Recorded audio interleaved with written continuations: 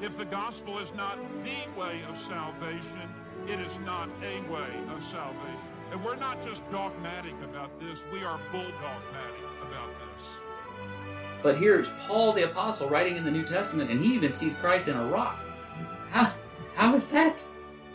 Are you ready to sink your teeth into Scripture and get a bulldog grip on its truth? Let's gnaw on some doctrine and get bulldogmatic. Here is your host.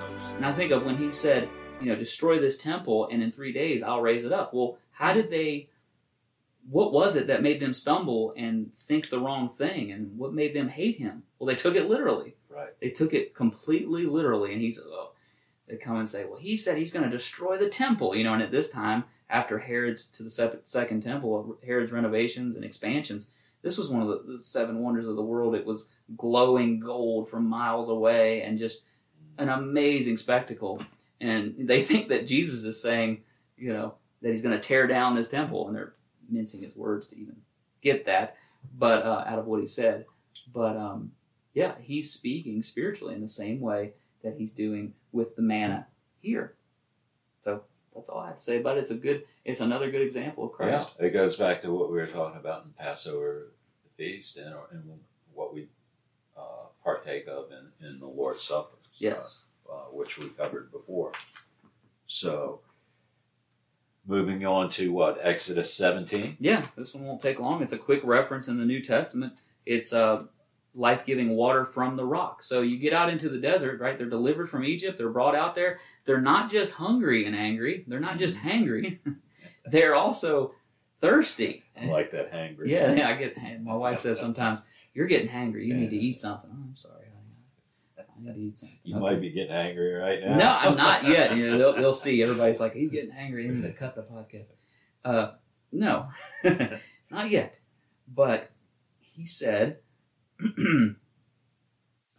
Paul says in 1 Corinthians that actually Christ was this rock that was struck. So they are in the wilderness. They need water, and they're complaining against Moses. Well, God makes a way, a miraculous way, where Moses is to strike this rock.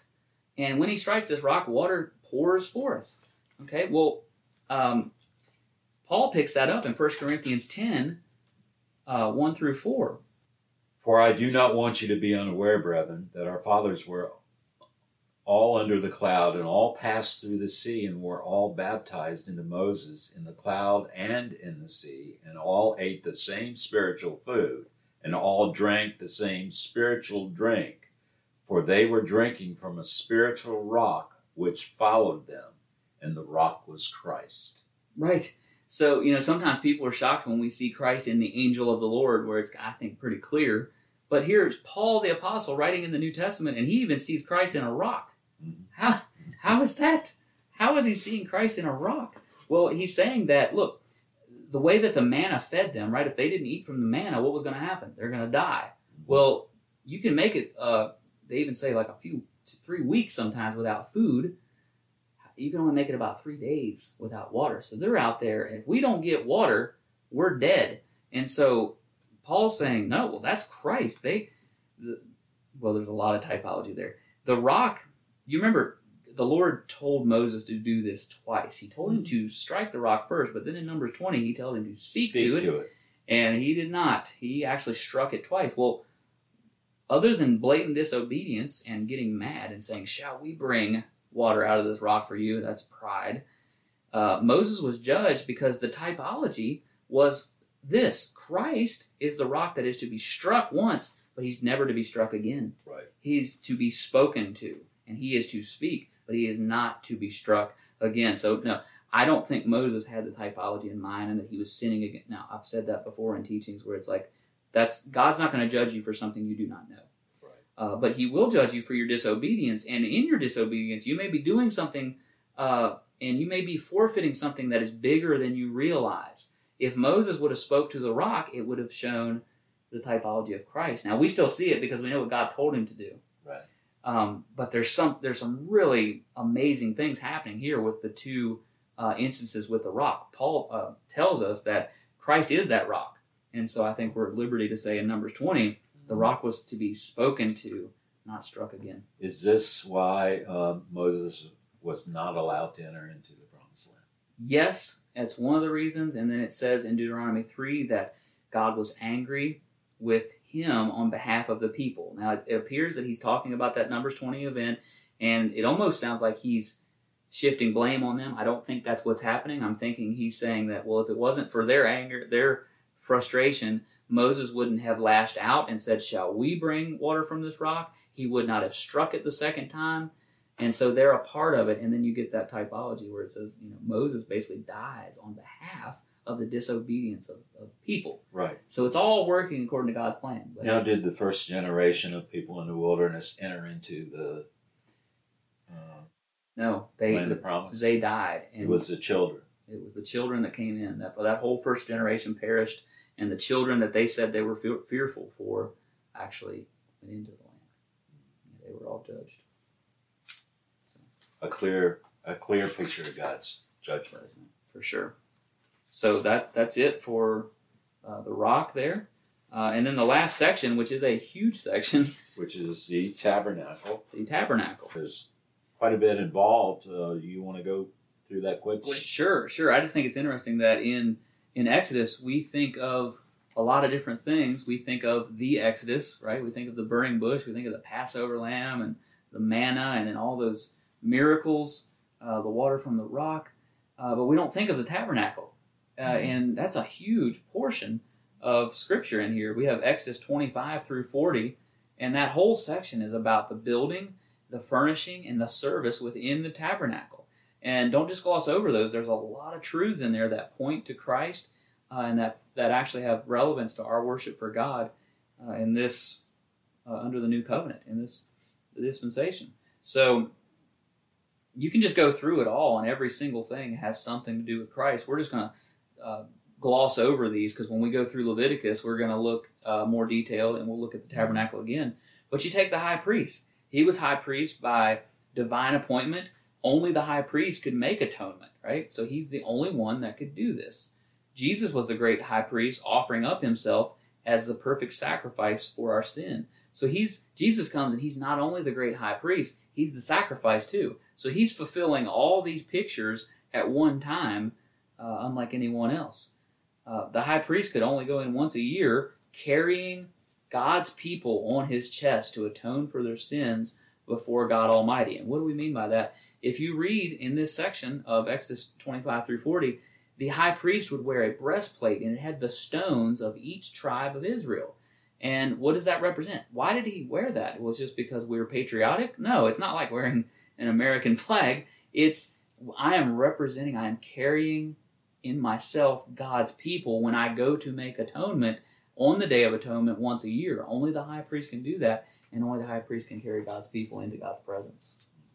So you have the similarity there with Christ, and he did the same thing as if you read Hebrews, you see this broken down where all these shadows are shown to be the redemption that Christ provides and that he is the great high priest. Read through the whole book of Hebrews. When you get into Exodus 25 and the tabernacle and then all of Leviticus, the best commentary on it is not something you can get. Well, you can get this on Amazon, but it's not just the best commentator, and I love commentaries. The best commentary is Hebrews. Right. Hebrews is taking all that sacrificial, ceremonial language and things that were happening and saying this is the fulfillment of it. So that's in the high priest. You see that the 12 stones. You see the tabernacle is Christ. You look at the tabernacle itself, not just the individual furnishings, but Christ himself is symbolized. It symbolized the dwelling place of God in the midst of his people. As a type of Christ, it symbolized the meeting of God and man. The tabernacle is a symbol and a picture and a prophecy of the man in whom God would become incarnate. It's also a symbol of the body of Christ. So you have multiple typological things here happening. The tabernacle represents Christ and that he tabernacles with us. Did you know that in John 1:14 it says, and Christ, and he came and dwelt among us. When it says he dwelt among us in John 1:14, that word is tabernacled. And John is pointing to that on purpose. He's saying the tabernacle, that's what Jesus did. The tabernacle is where you went to meet with God. It was a mediating point where heaven and earth came together. That doesn't just happen, when we're, driving to work or doing various things, but at the tabernacle you could meet with God. Well, that's what Jesus was. He's the walking tabernacle. As we come to the Son of God, we meet with heaven. We meet with the Father. And so God also dwells in his church, according to 1 Corinthians 3:16, and that is fulfilled in the church as well, because we are the new temple of God. Throughout the New Testament, the writers say, you are the temple of God, because what is the temple of God? It's where God's presence dwells. It's where God is. And where is God in this age? He is with his people in his church. So you see that. You have the goat hair that for the tent cover, and you think, how could that have anything to do with typology? Well, it completely covered the tabernacle, and it's a symbol of the complete way in which the sacrificial death of Jesus covers the body of Christ. It completely covered it. It covered it in a way that was left nothing hidden. And that's the way that the death of Christ covers the body of Christ. He forgives all of our sin. Because of the death of Christ and our acceptance of it, God cannot see our sins. He does not see the wickedness and the sin of our lives. And you also look at it, and it was the outside was very normal and nothing great about it. It was very coarse and brown and not beautiful. It just looked like a normal tent.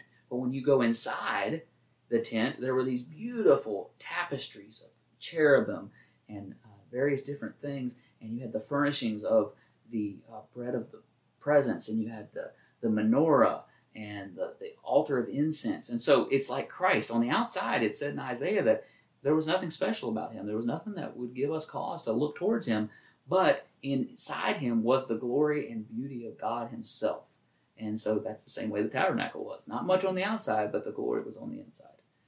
Is that similar to the way the Holy Spirit is in the life of Christians?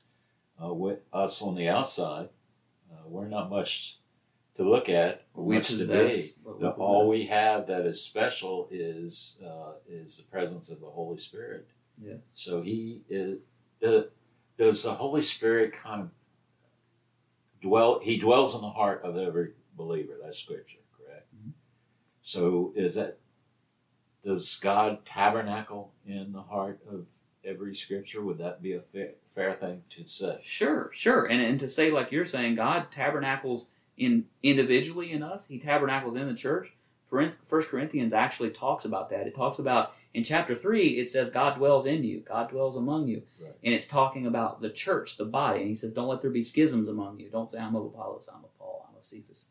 But then in chapter 6, it says, God dwells in you, but it's talking about your body because it's warning against sexual immorality. Right. And it's saying God dwells. So there's multiple fulfillment. Christ is the tabernacle. God fulfills the tabernacle in us. Yes, in his word. His presence is in his word. They're interconnected. You have, again, the personal and the church fulfillment as well. So it's multiple. So we talked about the coverings not being of much beauty and the inside being full of glory. The gate to the tabernacle was only one entrance. It was accessible, attractive, and well supported. Christ is the only gate into the presence of God. So there was a gate on the east side, and if you wanted to go into the tabernacle, the tent of meeting, that's the only door. It's not like our houses, and it's like, hey, if my front door is locked and you see the lights are off, come around back. I'm in the back sitting, doing whatever. Come in the back door. It's very nonchalant, it's casual. But when you approach God, there's only one way. And in the same way now, people are saying, well, I can come to God any way that I want. And you can't say that other people that are coming through other religions are not saved or they're not coming to God. And we say, yes, God has always been this way. There's always been a singular entrance into the presence of God, into the people of God. And then it was shown through the gate of the tabernacle and now through Christ. Right. In the temple itself, they entered in through the eastern gate. Yes. That was the way. That's the way Christ is supposed. That's the way he did his triumphal entry in through the eastern gate. And you're right, bringing up a good point. There were other gates, but as far as approaching God through the priesthood and through various ceremonies, and if you look the way everything is set up, because if you look at your maps in the back of your Bible, you see there's a gate, and then immediately there's an altar of sacrifice. Then there's a bronze laver where you wash your hands, and then there's the steps to the holy place, and then there's the Holy of Holies, but that's all a progression from the east gate towards the west, right? So it's always in that direction. And they had other gates later of Jerusalem and various things, but to the tabernacle, one way, one gate. When Christ returns, is he going to enter in through the eastern gate? That's a debate of eschatology. Debate of eschatology. Okay, so that's too much to get into right now. Probably. But if you go to, an interesting fact is, if you go to Israel and look, you can see the eastern gate, but it's been stoned up by the Muslims. Have stoned it up as if that would keep. And they also put now this is based on a particular eschatology that would believe that they put a graveyard there, because they know that the Jews, it's unclean to be near the dead or to touch the dead, and they stone the gate because they believe that the prophecy in Ezekiel would be a fulfillment of the Messiah walking through the east gate, and it's like, we're going to take care of this, and they if that would stop it. Now, whether you believe that that's how the Messiah will proceed or not, nothing of man like that could stop the fulfillment of God. Right. Yeah. Sorry to get you off track. No, it's interesting stuff. So that's the gate. As you were going there, you'd come to the brazen altar, or the altar of sacrifice, and the sacrifice stands at the entrance of man approaching God. So man has no access to God except the sinner that is atoned for by blood. And all who pass through the door must pass by the blood-stained altar, or not at all. So we have to come to God through a sacrifice. When we come to God, we come through the gates. The first thing we need to enter into His presence is a sacrifice, and that sacrifice of Christ, that sacrifice is Christ. That's not too hard to make connections. Exactly. So you need to think of a blood covenant. So the Mosaic covenant was a blood covenant. We talked about the Passover meal and its relation to it, but the Bible says that the law came through Moses, but grace and truth came through Jesus Christ. But His is also a blood covenant. It is. Because without the shedding of blood, going back to Hebrews again, without the shedding of blood, there's no forgiveness of sin. That's right. That's right. So even though it's a covenant of grace, we forget sometimes that it is still a blood covenant. It is struck in blood, and not just the blood of bulls and goats. It's struck by the blood of the Son of God Himself. The Lamb of God, who takes away the sin of the world. Yes. Wow. So this is just a progression. Once you start with the gate, you come to the brazen altar, then you come to the laver of bronze, and this is symbolized where Christ cleanses us from defilement. This is where you would come after you offer the sacrifice. You would have a laver of water, and you would wash your hands before you entered into the temple, and it symbolizes the water of the Word is mentioned throughout the New Testament. So whether it's Ephesians 5:25 or John 17:17, it's talking about being washed by the water of God's Word, which we need to be, as believers, daily washed in that and cleansed from defilement. Then you come to the holy place. So then after you wash your hands, you can take your steps up to the holy place. This is not the Holy of Holies. This is the first holy place. So there's a progression of holiness as you get closer and closer to the presence of God.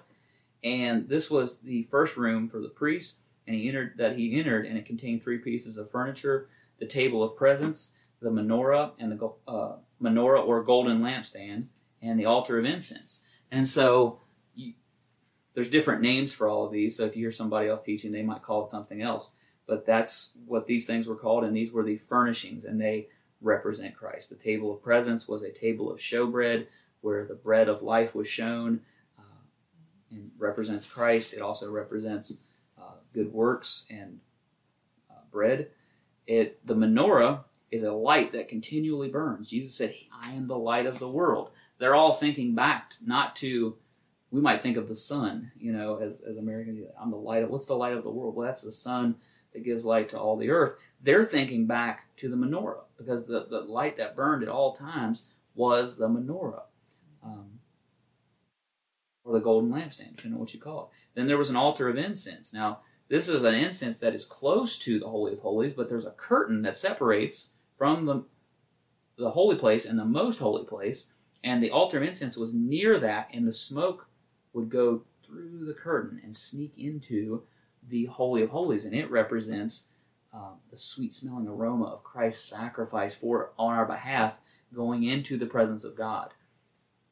It's all representing Him. That's the altar of incense. And there's various passages and scriptures that I'm skipping over that I have reference to that we may look at more in Leviticus, but they all point to Christ. The veil in the temple it's separated the holy. We just mentioned that it separated the Holy of Holies from the holy place and the most holy place, and it's a type of Christ's body. We see that in the narrative where Christ is crucified, and Matthew just straight up tells us that's when the veil was rent supernaturally from top to bottom, not bottom to top as if a man did it, which they couldn't anyway because it was 3 to 4 inches thick. Yeah. And in fact, it was God that did that to show that I, from heaven, am opening up the way for God to approach man through the veil, which is Christ's body who was pierced at the cross. So amazing symbolism there. It keeps going as you proceed. Remember, we're proceeding in the tabernacle towards the Holy of Holies. That's the place you're trying to get to. You're trying to get to the presence of God. And it was entered only one day a year on Yom Kippur, or the Day of Atonement, and it represented God's dwelling place. It symbolized the human body of Jesus and the body of believers also. And we see that in Ephesians 2:21, and talks about the universal church consisting of all believers, Jew and Gentile. Jesus is the Holy of Holies. He's the high priest that could go into the Holy of Holies once a year, and believers now have full access at all times through his sacrifice. So then when you get in there, and we're touching on this quickly because we've already said this in previous episodes, the Ark of the Covenant, I kind of gave a synopsis of that, but it contained 3 things: the law, manna, and Aaron's rod. Jesus fulfills the law in that he obeys it completely and fulfills it according to Matthew 17. The manna, he is the bread of life. He's the fulfillment of that Old Testament story. And he's Aaron's rod that budded, in that in his resurrection, life comes from death, in that Moses was verified in his priesthood with death in the stick that showed life through it budding, and Jesus in the same way. He was dead, truly dead, buried, and then raised, and then that life from death is what confirmed his priesthood, just like Aaron's was confirmed. In there, you have the mercy seat. That was the gold lid over the top of the Ark of the Covenant. And the covering or removal of sin, the mercy seat is that cover, the covering or removal of sin by means of expiatory sacrifice. It's the Old Testament throne of grace. Okay, justice and mercy meet here. If you remember, when they were on the Day of Atonement, they would put blood on the mercy seat. They're flinging that blood. And so it's a place where mercy is shown, but it has to be through the justice of a blood covenant. And we mentioned earlier that on that mercy seat, you had the cherubim pointing towards the middle, both looking at each other, pointing their wings at nothing. And in the ancient world, they would put their idols on there. They would put their false gods. But we serve the true and living God, who is the invisible God. Right? There was no incarnation at this point. God had never been seen, and then Bible even still says no one has seen God, but the Son has made him known. So there's still a sense in which we have never seen God in his fullness, in his divine nature and completeness. We have never seen him as he is, but Jesus has made him known in another sense. But that's what the mercy seat represented. Do you ever wonder why the cherubim are up there? It looks like they're pointing towards something. There's nothing there. Right. It's because we serve the awesome, invisible God. The glory. There was a glory that filled the tabernacle and that filled the temple. That's the Shekinah glory, as it's called. This is Yahweh's self-manifestation, his transcendence, right? It's him coming down to manifest his presence in a way that affected them, in a way that was tangible, and it's a type of him, his dwelling in heaven, his presence coming down. In the Hebrew, I looked this up again, I'm not a Hebrew scholar, but glory is literally the weight. It means heaviness. And in the ancient world, that equaled value. So weight always equaled, we have money, and you want $20. Well, if you want more, I can give you $50, but it weighs the same as 20. So weight didn't have that direct correlation to value. But back then, if you said that there's a lot of glory, God has a lot of glory, it was weight, heaviness, power, strength. And we don't necessarily get that. And Jesus is of infinite value and glory and weight. And so that's about it. The Ark of there's an interesting fact about the tabernacle in the first temple. It had the Ark of the Covenant, but the Ark of the Covenant was not in the second temple. This begged the question, where is the Ark of the Covenant? Where is the presence of Yahweh? It's not in the temple, and you're just hanging on that 400 years of silence. And then Jesus walks into this temple where there is no Ark of the Covenant, and he walks into the temple and fulfills the whole meaning of the Ark because he's carrying God's presence everywhere he goes as God himself. And so it's just an amazing fulfillment that I had somebody ask me that one time. They thought, what were they doing without the Ark of the Covenant? What did they think they were worshiping? And I didn't really know how to answer that because I said, well, like now, after Jerusalem has been destroyed and they don't have their temple and their sacrificial system, the Jews have mostly attained for good works and various things like that, but they don't have specifically atonement. Rabbinic Judaism has moved away from a atonement-based religion, has moved into a good works-based system, which can be good for good works, but unfortunately it's meaningless for eternal salvation because without shedding of blood, there is no remission of sins. Well, Jason, this has been great going through the book of Exodus. And the book of Exodus is a book that's all about Jesus. And really, you can say that of just about every book in the Bible. It's all about Jesus. It's for him, through him, in him, and unto him. Yes.